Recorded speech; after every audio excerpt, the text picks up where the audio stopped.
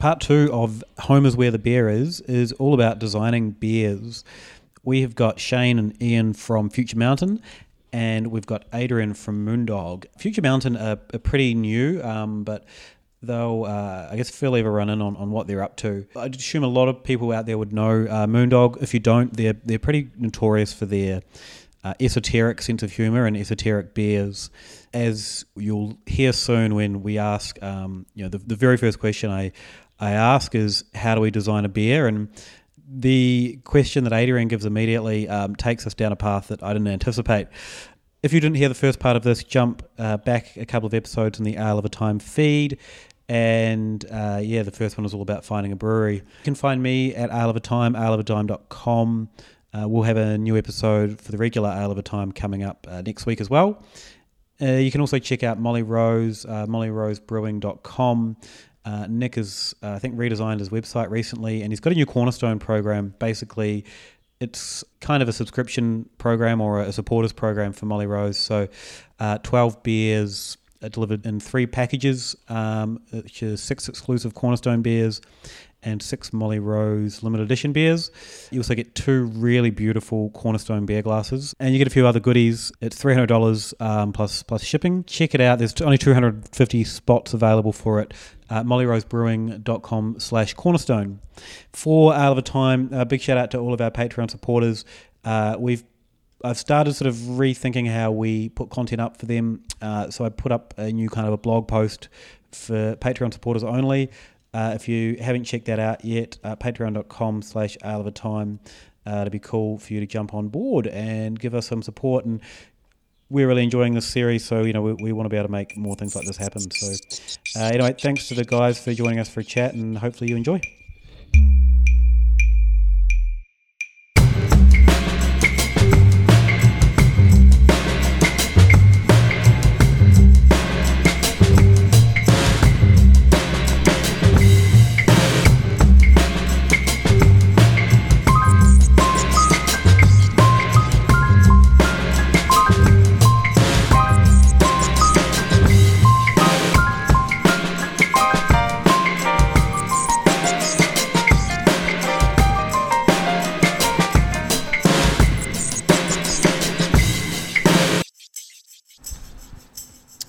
Hello, Nick. Hi, Luke. Welcome back. Good to see you again. Great to see you. We've got a posse with us today. What are we going to talk about? We're going to talk about making beer and recipe development. Cool. It sounds pretty nerdy. It's also the most fun part about making beer. Okay. And owning a brewery. Okay. Let's start with our guests so people can find out who they are. I'll get you all to say your name first so everyone knows voices. We'll go with you, Adrian. I'm Adrian. I work at Moondog. I'm the lead innovation brewer, or senior brewer, as I prefer to be called. Senior brewer? I like it. Is that on your email signature? It's not. I think I caved and put fucking lead innovation brewer in there. You sold out. I did. I really did. Shane. Yeah. Shane from Future Mountain Brewery, new setup brewery, co-founder with business partner Ian. I'm Ian, co-founder of Future Mountain Brewing. I don't think a lot of our listeners would know Future Mountain because it doesn't really exist yet. Can you guys tell us a little bit about what it is? Yep. So Future Mountain Brewing and Blending. It's basically a startup tap room and brewery. We've got a little brew house where we're sort of splitting between doing brews in stainless tanks as well as a lot of barrel-aged beers, barrel-fermented beers and things like that. We're also going to have a tap room, so it's sort of loosely based on the brew pub business model, I guess. A tap room there with a bar. It's for about 120 patrons on Plenty Road in Reservoir. Cool. So we've sort of been in there for about 4 months now, with the view of us opening sort of February, March 2019. Every time I say it, it seems to be another month further on. You had a little hand action there as well, just like, maybe. Yeah. We learnt that from a couple of months ago when we first started, and we get builders and other tradies in and stuff like that, and they'd say, oh, so when are you planning on opening? We're like, oh, before Christmas, and they just laughed. And so we just realised that it seemed very unrealistic. And then as we got further into it, it's just that goal of sort of opening the tap room to the public, at least, is something that I think we're becoming a little bit more realistic with. So we say, January, February, and now I'm starting to say March is creeping in. So might be just in time for Easter maybe next year. That's a good time to do it. Yeah, Easter. yeah. What are your backgrounds? I worked. My first brewing job was at Hargraves Hill, and then I worked at Boat Rocker, and then a short stint at Temple while Ian and I were setting up Future Mountain. Cool. Ian, what about you? I worked at Boat Rocker for 2 to 3 years, where I met Shane, and I did about a 10-month stint at Hop Nation. That's where I know your face. Yes. Okay, we've met before. Yeah, that rings a bell now. Yeah. Awesome. Adrian, probably not a lot of people know your background as well. You've been in the brewing world for quite a while. It feels like about 40 odd years, but it's nowhere near that long. And I certainly don't have 40 years of experience to show for it. I started off at Grand Ridge, more or less straight out of uni. I was there for 18 long months. Moved up to Brisbane to work at a brewery which closed down approximately 3 weeks after I started, which was tremendous. It was a real character building experience. Continued living in Brisbane for another year or so. Moved back and started working at Three Ravens. Started back at Jamison. Living in Melbourne and commuting up there on a Monday morning and back on a Friday morning. Just to brew the beast and the raspberry wheat? More or less. Also the dark wheat beer, which is a forgotten style, I think, because that beer was fucking sensational. Right, I don't even remember that one. I couldn't even tell you what it was called. I remember the label because the labels were outstanding at Jamison.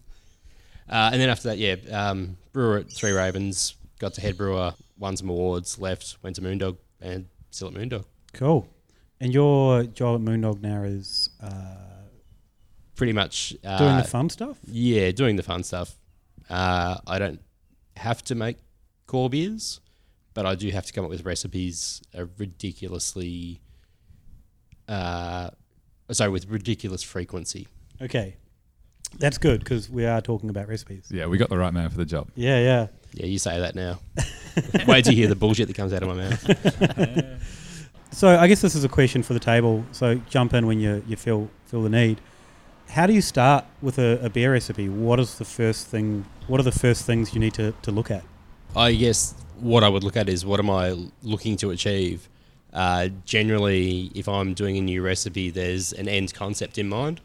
So if that's I'm trying to mimic a dessert or a cocktail, or I've seen a fancy menu from some restaurant that I'll never be able to afford to go to and think, those look like fucking interesting flavours. How can I make that work on a brewing level? I'll start there. So I'll start with the special part of it. So I've made a tequila barrel-aged Imperial Goes before, and wanted to throw caviar into it.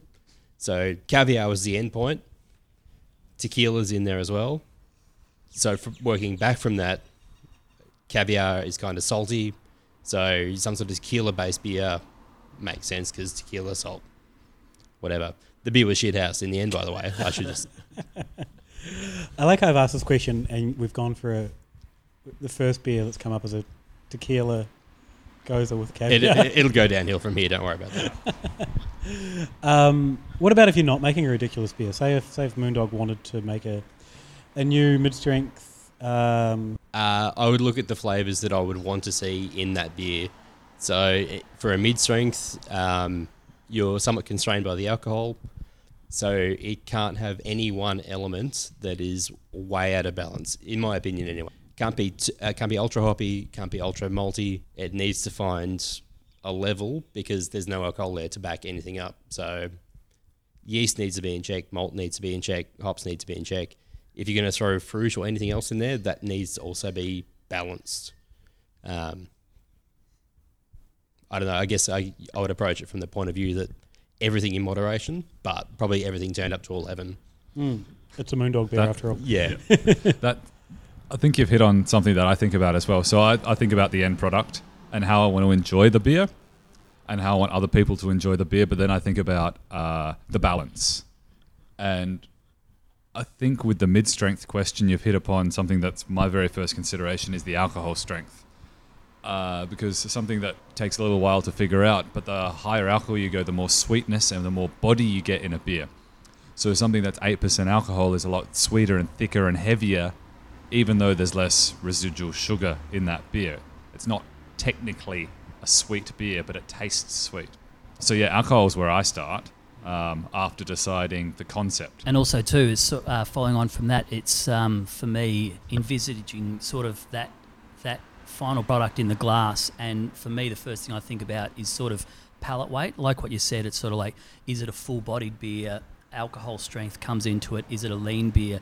Because a lot of the elements or a lot of the layers which you'll put on top of it is built around that whole, palate weight and the drinkability of it. Like, are we talking about that it's 100 mils to be shared? Is it pints of it to sort of be drunk? Because from all of that, it's then that's how you sort of build residual sweetness in hand in hand with alcohol, bitterness, how to poke some of those flavors through, how do you get fruit or other additions to sort of come through so they shine without necessarily over dominating. Because it's like that was something that I learnt very quickly from a homebrewing point of view, is that once you start thinking of all of these different layers, it's very easy for it to quickly get out of hand, and you've just got a mess. Yeah, totally. And balance. It always comes back to balance. Do you all, or have you all homebrewed at some point? I would be probably one of the few people who hasn't homebrewed. I'm actually looking to get into homebrewing. Yeah, cool. I can give you some tips. I think that'd be because awesome. that was going to be my question. Like, as a homebrewer, and I homebrewed, and it's probably something I fell into, was your first thought is, oh, great, I'm going to make a beer. Here is a ridiculous thing. And you end up with that kind of, your jagged beer that you're all talking about. Is that something that you guys all did? Everyone's nodding. Still do every definitely. time you work with a different ingredient. Like, you really run the risk, unless you have that practice. The beauty of the home brewing is just that you gain so much experience in using so many different ingredients, and you just can't be too precious just to put it down the drain and just take it as a learning experience. Do you still homebrew? Until about 4 minutes ago when we started this, because my homebrew system now is our keg washer. So We want to talk about sort of specific ingredients and knowing how to use them. You mentioned like fruit, caviar. Did you actually use caviar, or was it the essence, the idea of caviar? I tried throwing some caviar into the kettle, and it did just fuck all. So we wound up It's having an expensive experiment. You didn't want to start with salmon roe? We, for reasons only known to Moondog, we have a lot of caviar that was literally about to go out of date, and I mean within 12 hours. And like all best before dates, it's probably got fucking months to go. But there was some shit there. Threw it in the kettle, no taste whatsoever, came through. So when we served the beer 3 weeks later, somewhat past the best before date, we put it into the glasses, and it just sank to the bottom and was just there as little shitty tasting, ultra expensive balls of fucking fish eggs. There were some other issues with the beer. It wasn't maybe sour enough for my taste, so I did add some lactic acid directly to it, which reacted with whatever the fuck else was in the beer and caused ethyl lactate. Okay. Which is an ester which I haven't really encountered naturally before, but it basically tastes like a lolly python. So day one of service, beer was fucking great. Day two of service, Jesus Christ, shit has changed. Have you guys ever encountered this? What was it? Ethyl lactate. Ethyl lactate? No. It's basically ethanol added to lactic acid. Yeah. I think usually you need some sort of heat to catalyse or promote the reaction. But this happened overnight in our cool room. Our cool room is not the coolest of cool rooms in the world, but I certainly would not have expected this to occur. So yeah, day two, it was like, this is like a lolly python. And honestly, it was probably better than it was the day before. But this is only 50 litres, so no one lost their jobs. Man, okay. I like how, again, I thought it was going to be a simple question, how do you research an ingredient? And we got into ethyl lactate and caviar and lactic acid. So I can pull it back a step if you like. No, that's beautiful, man. I guess pull it back a step. So let's go with Nick. If you're using fruit, how do you approach it? Don't talk about caviar. No caviar. Okay, so going with fruit, if I want to make a fruit addition to a beer, I think about how I generally enjoy the fruit first. And whether it be cooked, whether it be in conjunction with something else, or on a hot day, and then I want to get the flavor profile out of that best experience of that fruit and somehow get that to punch through the beer. I also go about it the other way. If I've got a beer that I want to add fruit to, I find the fruit that perfectly matches that situation that I'd like. With fruit addition, I've done a lot of fruit additions at home, re-ferments with sour beer, and I found the first just using different fruits with different acid amount. Once I made a Feijoa beer with a great base. I had a beautiful blonde base, perfect acid level, lovely, and then you throw fruit onto it, and the acid just goes through the roof. So I know I kind of look at it and pick the right acid level for the fruit. Okay. And I think that kind of comes down to experience, and I think after a while you kind of get a idea of how much acid it's gonna give. How do you measure acid? pH or you can do TA as well. So is that like I've heard pH strips that homebrewers use? Is that or just a pH meter? Okay, cool. If I can just build on the fruit addition thing, if I'm not adding caviar to a beer, which doesn't happen once, I would follow Nick's sort of example of, do I want this fruit to be zingy and at the front, and have it be the forefront of the beer. So passion fruit for me will always go in the fermenter because that maintains that level of acidity, the punch. Whereas watermelon, I'll throw in the kettle because I'm not losing any of those higher notes by it being in the kettle and being pasteurised that way. And it's a much less of a pain in the ass to use. And that's something else too, is sort of something that I've found is that when I've looked at wanting to add a certain flavour, whether it's a fruit, say oranges or something like that, for example, and there are different process ways that you can treat and sort of add orange, to the brew. And this is where home brewing has been really helpful, because I'll sort of do a brew and it's just not orangey enough, so then I'll punch more oranges in and then sort of punch more. And then, sort of you have these realizations whether, one day it's whether you taste just like a Mosaic IPA or whatever and you go, wow, that's orangey. And I started really working on the whole idea of, opposed to a single ingredient like an orange, you think of the orange flavour spectrum and think about the complementary things. And it's sort of like what you were saying, Adrian. It's like, it's what I've been able to do before is that if you need a little top note of a flavour or whatever, you have the ability to maybe dry hop it or sort of add other ingredients that can help sort of get you there where you sort of want that flavour profile. Totally. So, one of the best things I've got recently is a book called The Flavor Thesaurus, written by a chef. So it's obviously completely food-based, but if you've got a character or a note or an ingredient that you want to expand on, I'd more or less look that ingredient up, flick through and be like, discard anything that's got meat in it to the best of my ability, and then be like, okay, cool. So recently we did a blood orange and raspberry beer for the Old Bar as a collab. I don't really love blood orange in a beer. I think it gets a bit gummy, but you throw some raspberry in there and it just lifts everything. You get both characters. They come through really nicely, and it's really complementary. So yeah, I think a lot of it is combining different things to make what you're trying to achieve sing. So I think the outcome of this is think about the flavour you want and then try a whole bunch of different techniques. Yeah. Just keep trying and trying and trying until you figure out exactly what you... And don't be disheartened when they all fuck up. Like a taste shit house. Like a caviar beer. Yeah. Also, If the caviar beer doesn't work, just keep making caviar beers. But like you could do a caviar beer, I guess, for example, not using caviar, but using, I don't know, something salty, something a little bit briny. I'll never use caviar again. Okay. So I guess in what you're saying, it doesn't have to be that ingredient to achieve that ingredient. No. You've got yeast flavours and, all manner of different ways. Certain malts can help accentuate, flavors that it's all about that building of a flavor profile. Yeah. That sort of can get you there. What about herbs? Because I think of like coriander seed is such a common one, and I use coriander seed a lot in cooking, and I drink a lot of beers with coriander seed in it. I don't know if I've ever gone and tasted a beer and gone, oh, there's definitely coriander in there. I guess how do you use herbs, and how does that come across to you guys as brewers if you were to use that?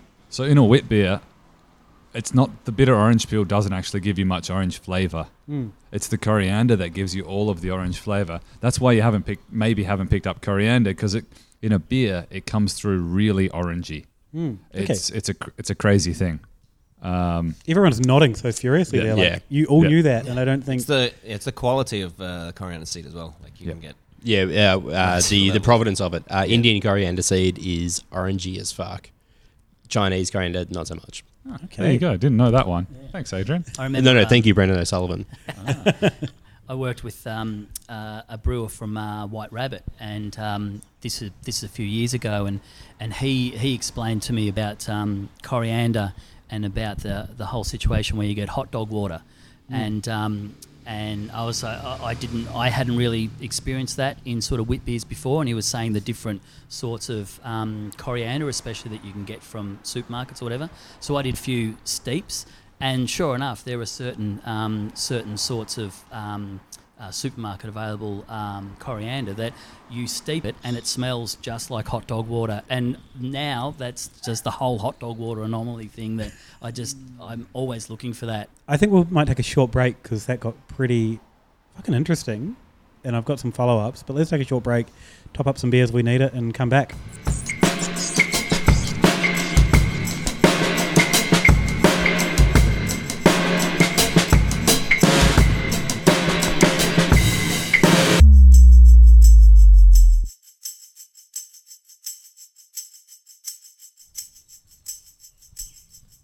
Nick, you've just poured the Aperol Spritz. Mr. West Aperol Spritz beer. Great shout out to Mr. West, who are good friends of ours. This is, I think, a pretty good example of some of the things we're talking about. Can you tell us about the beer? Yeah, sure can. So I collaborated with Mr. West because they're good friends. They wanted to make a Aperol Spritz beer. I knew I could make a really good orange beer, a sour orange beer, because I've done that before. I knew how to get some pretty cracking orange flavour into a beer and make a tart, sour, saison-y type beer. And I knew that those guys were pretty good at cocktails. So we agreed that I would make the orange beer and they'd make a tincture imitating Aperol. So they did some rhubarb and they did some cinchona bark and a few other ingredients that you find in Aperol and cooked it all up. And we put that into the beer just before we kegged it. So Okay. that was what Shane was saying before, is you can add different ingredients at different times. So I didn't want any of those things to ferment too hard. So put them right in at the very end so that all of the fresh tincture flavour would come through. What is a tincture for listeners that might not know? It's an extract of a botanical. Yeah, I guess I don't actually know the dictionary definition. Sorry. Anyone want to field a tincture? That's what I would have said. Yeah. Yeah. Effectively If I refer steep. to a tincture, it's usually something that I've chucked into like a vodka strength solution of ethanol with a fairly neutral spirit background. And Let's they sit for Pulls out the flavours. pulls out the flavors. Usually, it pulls out the best and brightest flavors. I use it a lot for chilies. Sometimes it will pull out a lot of fat, which is not ideal. So, cacao nibs, worst case scenario. But yeah, Wait, so cacao nibs have a lot of fat in them? a shitload. Okay. Oh, I guess that makes sense. Yeah, absolute truckload. Do you, and the next question we had was trials. How do you try all these things? You know, if someone like Moondog, where you're brewing to a pretty big scale, but also doing 50-litre batches, are you just having a shot and seeing what works? It depends on the beer. It depends on what we're trying to achieve with the end product. If it's something that I haven't really used before or I think is going to be a fucking pain in the ass to work with, I'll do a 50 litre batch. Most of the time, we're aiming for a flavour or a concept that is, I think, within our grasp to achieve. So we'll almost always just go to a big batch. For our monthly specialties, in particular, for something that maybe comes out once or twice a year, we'll defer back to a specialty, to a pilot release, and then build it up from there. And if the ingredient we're looking to add is fucking extremely expensive, we'll build it up. Are you guys at Future Mountains running trials at the moment? Yep, we're doing kind of batch of beer kind of every 1 to 2 weeks, and but we're doing a lot of splits because we're going to be quite a yeast-driven brewery. So we're doing a lot of splits and kind of deciding on what yeast blend to use for a saison or for a wit or whatever. And we need to make plenty of wort to just grow some cultures up for our barrels and stuff like that as well. So we're kind of trying to brew as much wort as we can. But yeah, do plenty of splits. That's what I did as a home brewer as well. Plenty of splits, and you can get a lot more variety on your taps at home, and you can just learn a lot more. Just a bit easier. These guys are clearly so much more professional than I've ever been in my life. I was going to say, sort of, my 2 cents worth with that is that, particularly if I'm working with ingredients that I haven't worked with before, I always err on the underside, knowing very well that the number of times that you can add it more, you can't take it back out. It's that old thing where sort of it's much easier just to, if you find that post fermentation that maybe that some of those volatile flavours have sort of blown off, there's always a way to be able to then shoot some more flavour back in, and whether it is like a tincture, a steep with deaerated water, or just some sort of a direct addition into the fermenter. There's always a way that you can give it a little tickle all the way through to then even in packaging and worst case scenario, or at least that last point, being able to directly dose kegs, and we've done that before with great success. How do you de-aerate water? Well, previously we have boiled it and then sparged it with CO2. The sort of You just blast it with CO2 in it? With a sintered stone, and it basically displaces. It's one of the laws. Is it Henry or Robert or someone's law that I learned in IBD a long time ago? Okay. But yeah, you basically displace it. So then it replaces any residual O2 in the water solution with CO2 and just blows it out. Doesn't the law of partial pressure then mean that O2 goes straight back in them? Oh my God. I didn't study that module. I learned how to get it out, but yeah, if it comes back in. It's not your job. Yeah. You don't command physics. So you touched on something there. Beer isn't all about ridiculous ingredients, because you're tweaking a beer and you're tickling a beer, as you said, to create something great in the end. So we haven't really talked about base beers. We've gone straight into fruit and caviar. How do you, I guess, does the base beer have to be good, or can you get away with some fuck-ups if you're going to put some fruit in it, like a lot of people believe? I'm going to throw this out straight away, is that I find it interesting that there is this misconception that if you have a beer that is ruined, that it's fucked up, that you can put it in a barrel and all's good. Fuck yeah. Totally. You can fix X amount of problems. You can't fix Y amount of problems with barrel or additions or whatever. Yeah.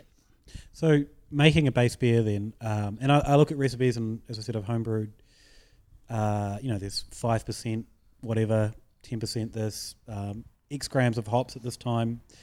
How much do those small percentages add up?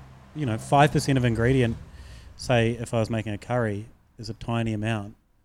Does that add up in a beer? I think it does. I think that if I'm making, say, a barrel-aged beer or a beer with, say, Brett or whatever, I'm much more likely to go simple on the malt base, because that's just there to provide fermentables and potentially some complexity, but it's not going to be the focus of the final product. That's going to come from the barrel aging or the wild yeast or the fruit or whatever edition.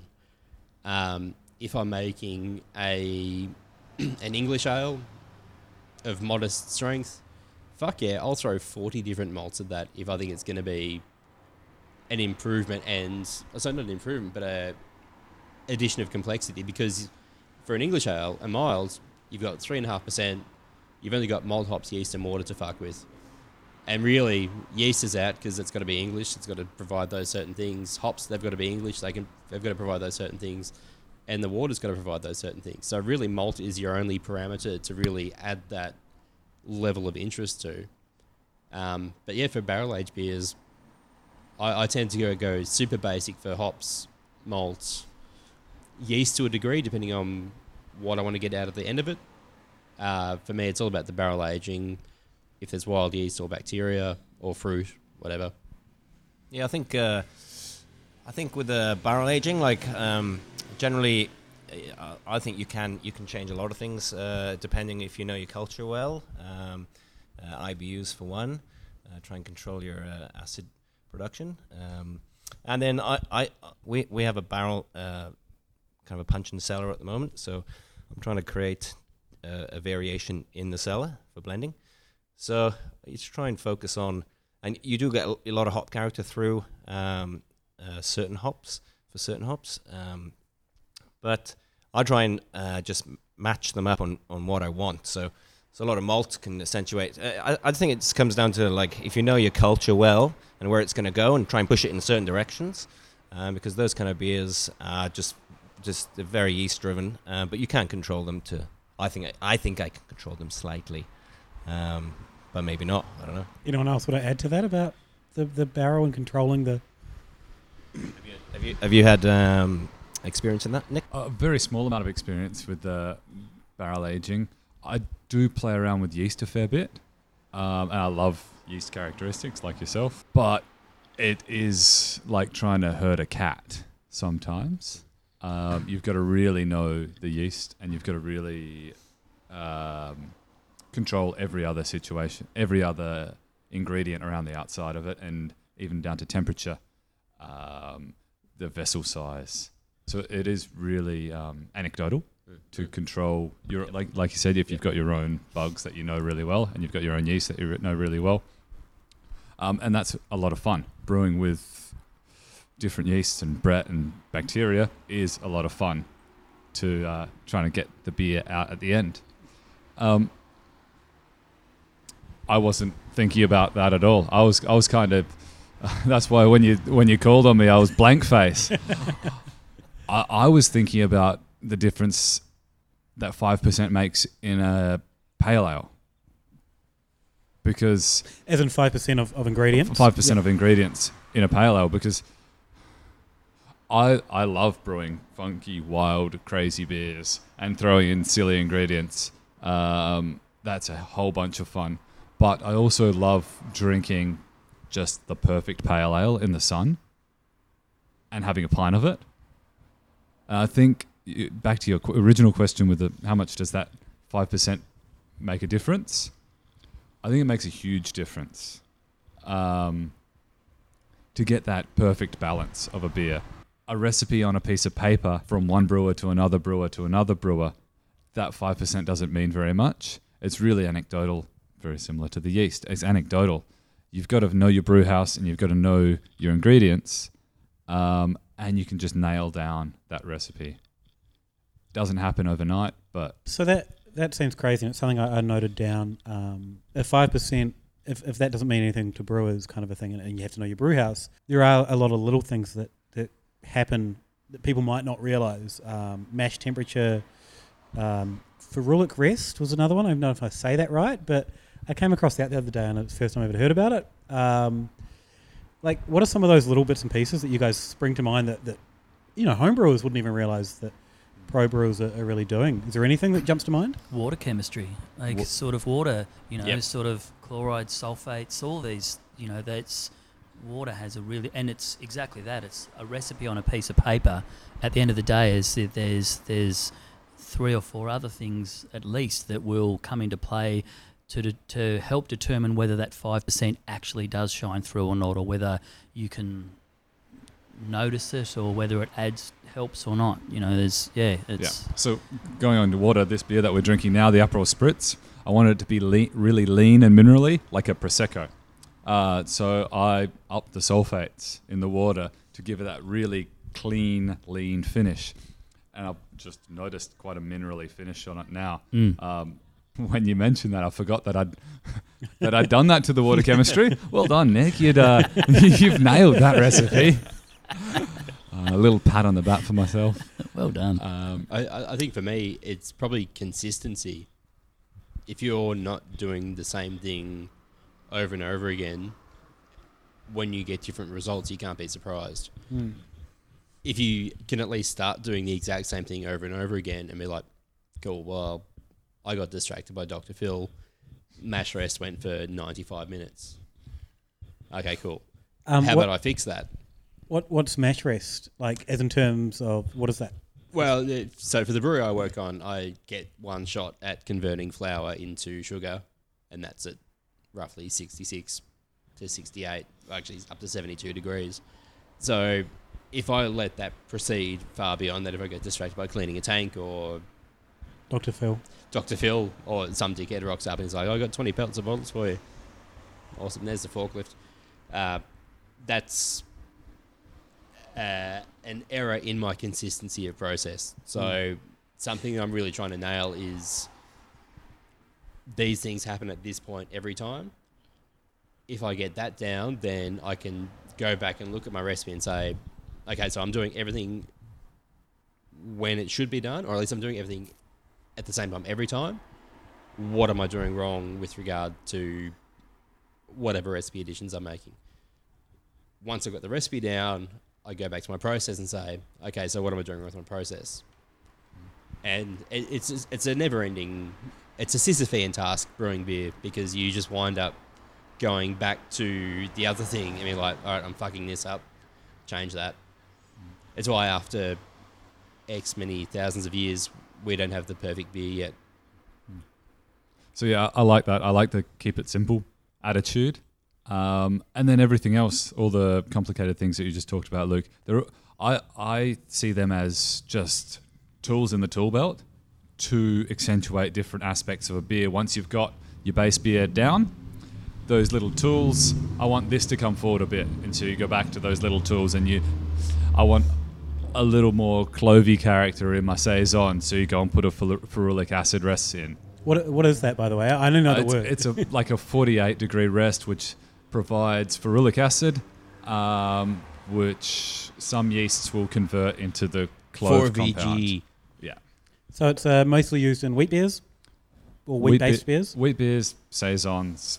The Germans, I think, used to use it to acidify, maybe, and to help with processing when you had really shit malt. Okay. I think it helped, but don't quote me on that. Don't record that. Coming back to something you said really early on was about ingredients, coriander, and you mentioned shit malt there now, Nick. How important are the quality of the ingredients overall? Getting good grain and hops, does it matter? Anyone? Yeah, hugely. And touching on malt, I know had a situation where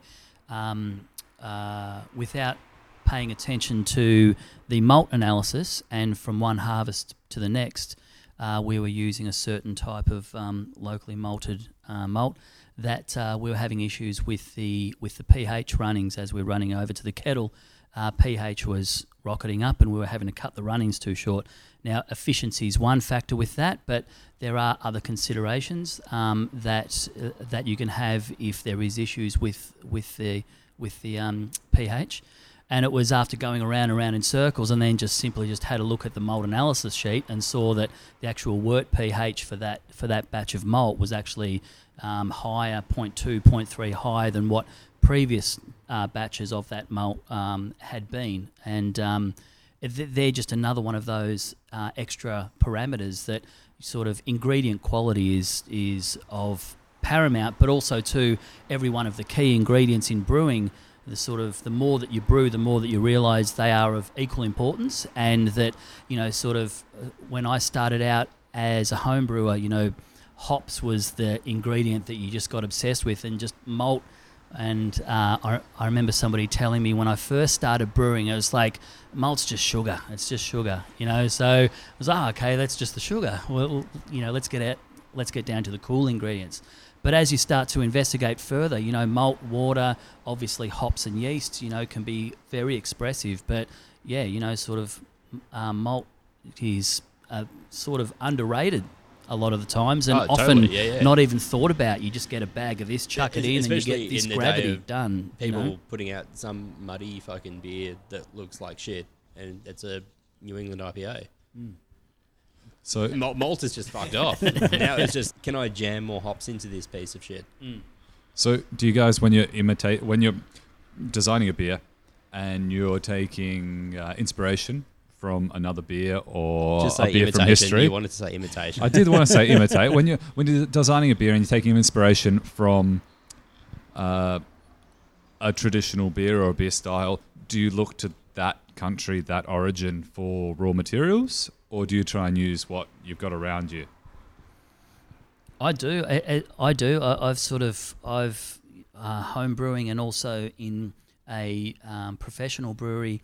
Have brewed pilsners using a local pilsner malt, or using, I should say, a continental pilsner malt. And yeah, you can't argue with hundreds of years of brewing tradition, and there is something to it. So absolutely, when I was home brewing, it was always, whether it was an American IPA or a Belgian style saison, I would use, the relevant ingredients and trial and error. There are some things which you can sort of cross over and substitute, and we're strictly talking about malt here, but there is absolutely, I still sort of turn to continental pilsner malts for a certain flavour when it comes to a certain style of beer. Yeah, I think if I'm setting out to make in my job, most specifically, a base style of beer, and then fuck up through whatever means, I will approach it in the way that it is approached in that country. So, like you said, West Coast IPA, I will add minerals to the water. We're lucky here in Melbourne that we can more or less do whatever we need to make our water profile what it is. Why is that? Because it's fucking almost completely devoid of anything by the time it gets to Moondog, at least. So you're saying there's not many minerals in the water? No. How do you know that? Like, how do you find that out? Just contact your local water supplier, in our case, Yarra Valley Water. Cool. And they send you a spec sheet. Do they get homebrewers just fucking dude, they must be sick to fucking death of homebrewers. No, I want the in-depth fucking spec sheet. Okay. So yeah, Melbourne water is delicious. It tastes really nice, but it's also, devoid of... remarkably consistent and very soft. Yeah. And lacking in minerals. So, So soft is something you hear a lot about. What beers are suited to a soft water profile versus beers to a hard water Jesus profile? Christ, this is far beyond my pay scale. Okay, anyone else? Pilsners and where hard water is more of your like Burton on Trent IPAs and things like that. Yep. It's actually it would be more preferable for it's good that we've got soft water because it's very neutral and it's easy to build flavour profiles on it. It's harder to go the other way, and in sort of in the northern hemisphere and like in the States and stuff, where they have hard water, where they have to actually demineralise the water to be able to brew other styles of beer other than sort of hop forward hoppy beers and things like that. That's my understanding. Yep, I've just actually written a water article for the Crafty Pint. Right. So I'm a little. What's the website for that? That'd be craftypint.com. When's that coming out? James? James, I know you're listening. Tell us. So yeah, you're right. Pilsner's neutral water profile, and we're lucky we have very similar water profile. And we can add whatever minerals to imitate, like you say, Burton on Trent, where pale ales come from, where you add in lots of sulfates, yep. Which accentuate hop flavors. Whereas London and Dublin, it's quite hard water, lots of carbonates in there. And that's why when they use dark malt, it actually makes the beer taste better because it counteracts the dark malt, the roasted malts counteracts the carbonates in the water, and it makes the beer taste more delicious. So over time, where the base materials in an area, such as water, have a specific characteristic, they will start to brew beers that prefer that style of water. So, in terms of historically, water has led recipe development more than anything else, do we think? Is that a fair thing to say? That's my vote. Yep. Yeah. Everyone's nodding, which is kind of interesting. Yep. Yeah. Yeah. You can read the article. Tell me if I'm right.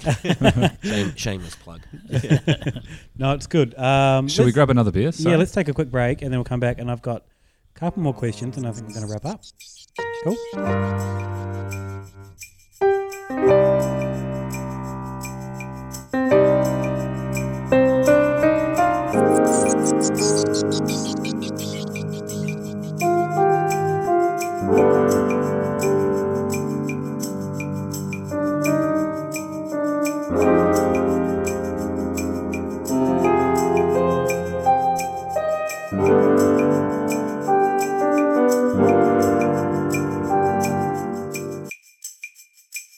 Brut IPA has just been poured into our glass. Adrian, tell us what a Brut IPA is. I think everyone knows, but tell us anyway. So, to the best of my knowledge, a Brut IPA is essentially something that's ultra hoppy. Bitterness is way back, but with absolutely zero fucking malt character whatsoever. The less malt body, the better. I was really hoping this particular beer would drop below the specific gravity of water. We didn't quite get there. We got close.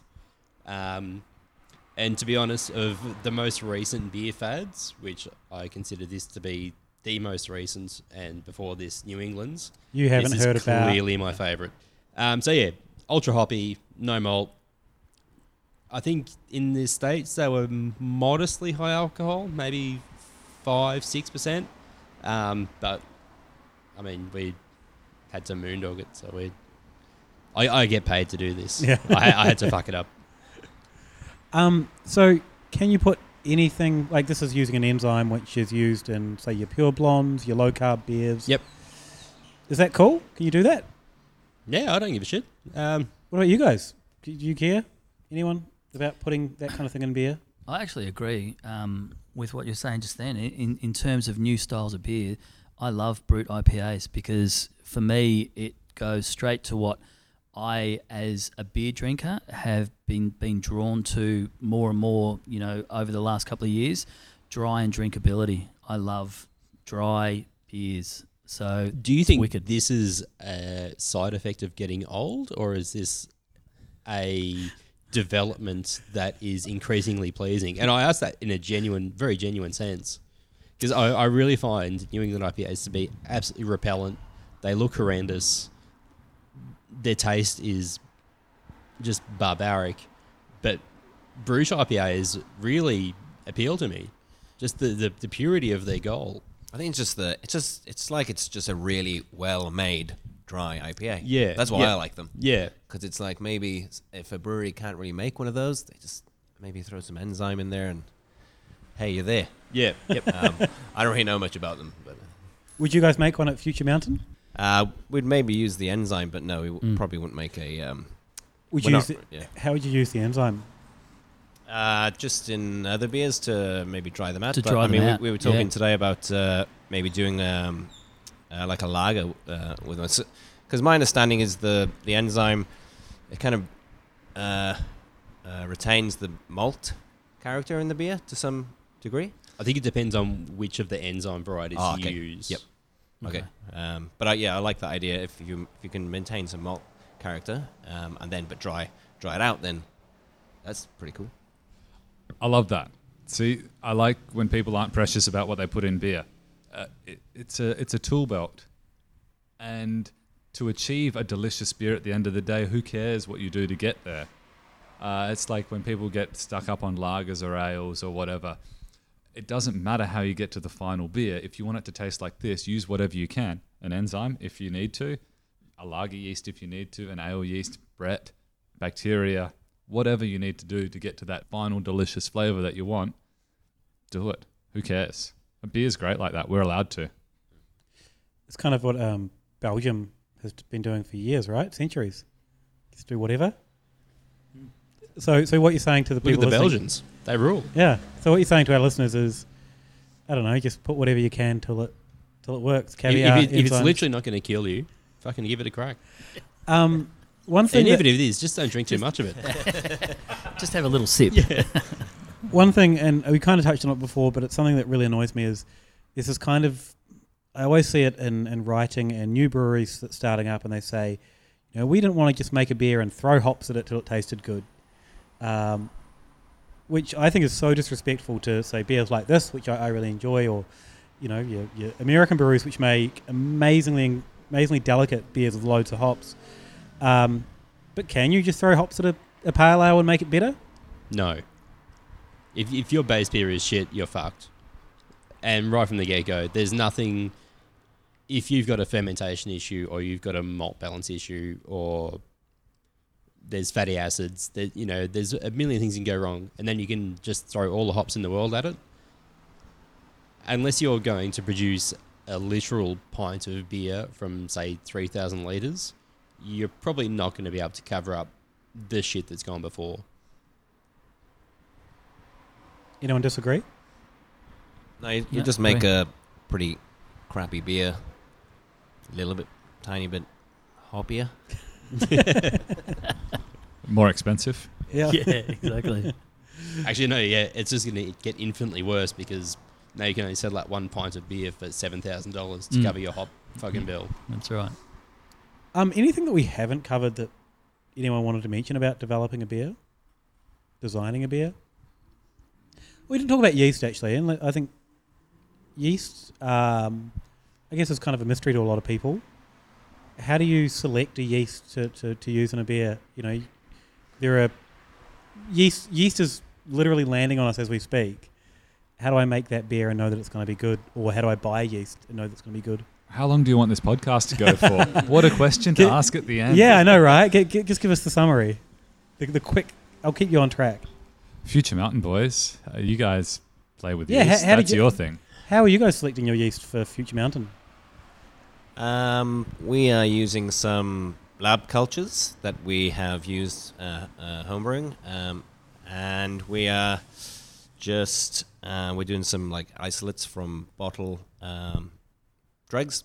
So isolating a Brett strain from that, and growing that up, and we're basically just growing things up from bottle dregs, isolating some things, maybe taking a flower or something and growing that up.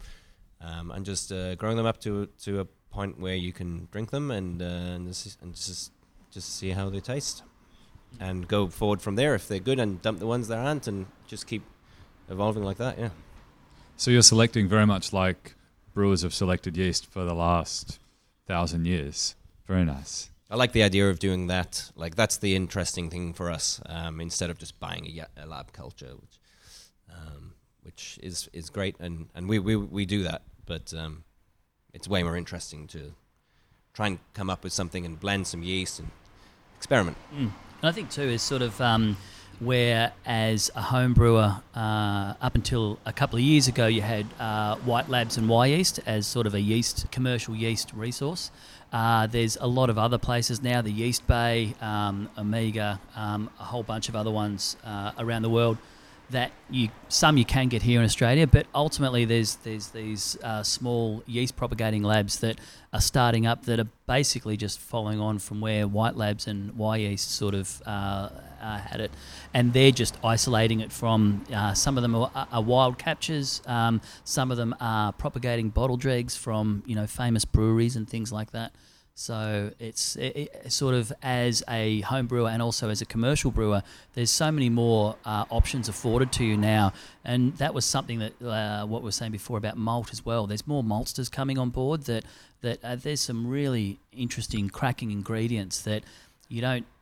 Sometimes you can quite easily get distracted with all these other additions, but whilst the key ingredients going into beer, there's so many more producers coming out with really interesting, in this case, like isolates of yeasts and blends of yeasts and things like that. So yeah, there's a lot of option out there now with yeast, which is good. Is there a resource that everyone or you guys love to go to if you want to find something out? Because there's so much information out there, and you've all mentioned so many things. For me, I would just say the internet.